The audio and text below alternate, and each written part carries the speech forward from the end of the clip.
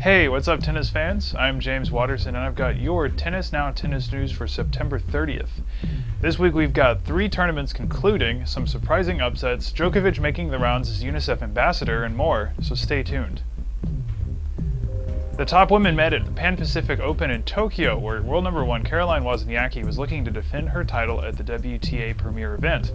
The field also included Maria Sharapova, Victoria Azarenka, Vera Zvonareva, Wimbledon champion Petra Kvitova, and US Open champion Samantha Stosur, so it was quite stacked. Most of the seeds fared rather well throughout the week, with the exception of Wozniacki. She won her opening match against Jarmila Gajtasova in 3 sets, but then fell to 43rd ranked Kaya Kanepi in 3. Dominika Cibulkova, maybe best known for her interesting Dunlop advertisement, ran out of luck as well. The Wimbledon quarterfinalist lost to Eveta Benesova in the second round. Perhaps the greatest surprise of the week was Samantha Stosur, who lost to Maria Karolinko in the second round in 3 sets. Yet, that result may not be an enormous surprise though, as Karolinko is playing well, and they played a very tough match at the US Open. In the quarterfinals, Maria Sharapova twisted her ankle in her match against Kvitova, which took her out of the tournament and has now made it impossible for her to take back the number 1 ranking from Wozniacki this year. All told, that leaves Agnieszka Radwanska and Vera Zvonareva competing for the trophy. The final should be a great match, as they have a 2-2 record against each other. 3 of those matches happened this year, and Radwanska has won the last 2. Meanwhile, in Southeast Asia, Andy Murray and Gael Monfils have reached the Final 4 of the PTT Thailand Open. Murray defeated Grigor Dimitrov 6-4, 6-4 in the quarterfinal, while Monfils edged Jarkko Nieminen 7-5, 7-6.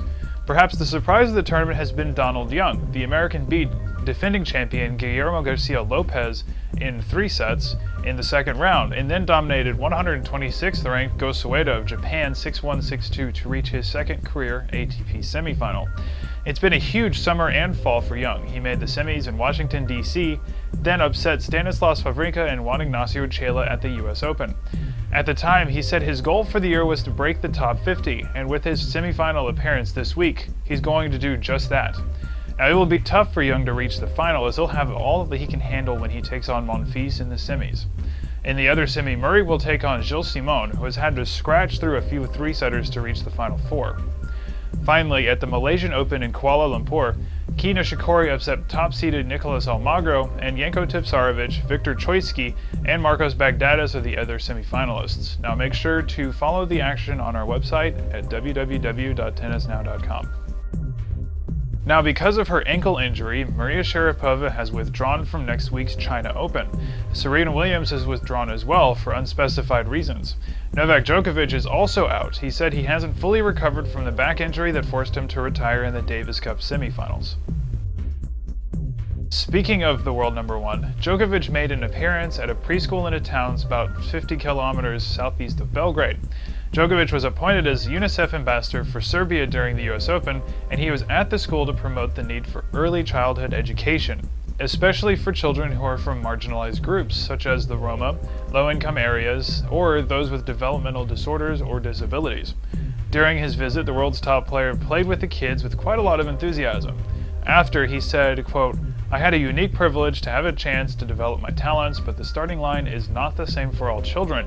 My assignment is to help UNICEF in its effort to secure that every child has an opportunity to be included into some kind of a preschool program."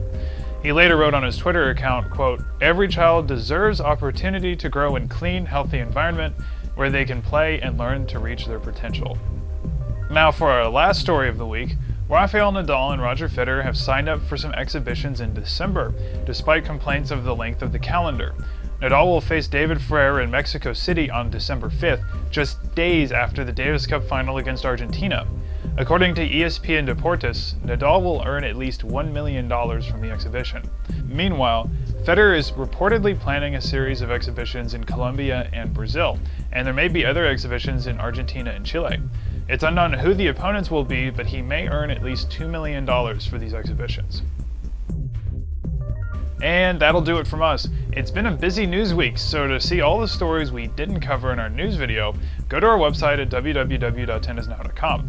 You can also follow us on Facebook and Twitter to get up-to-the-minute updates about all that is going on in tennis.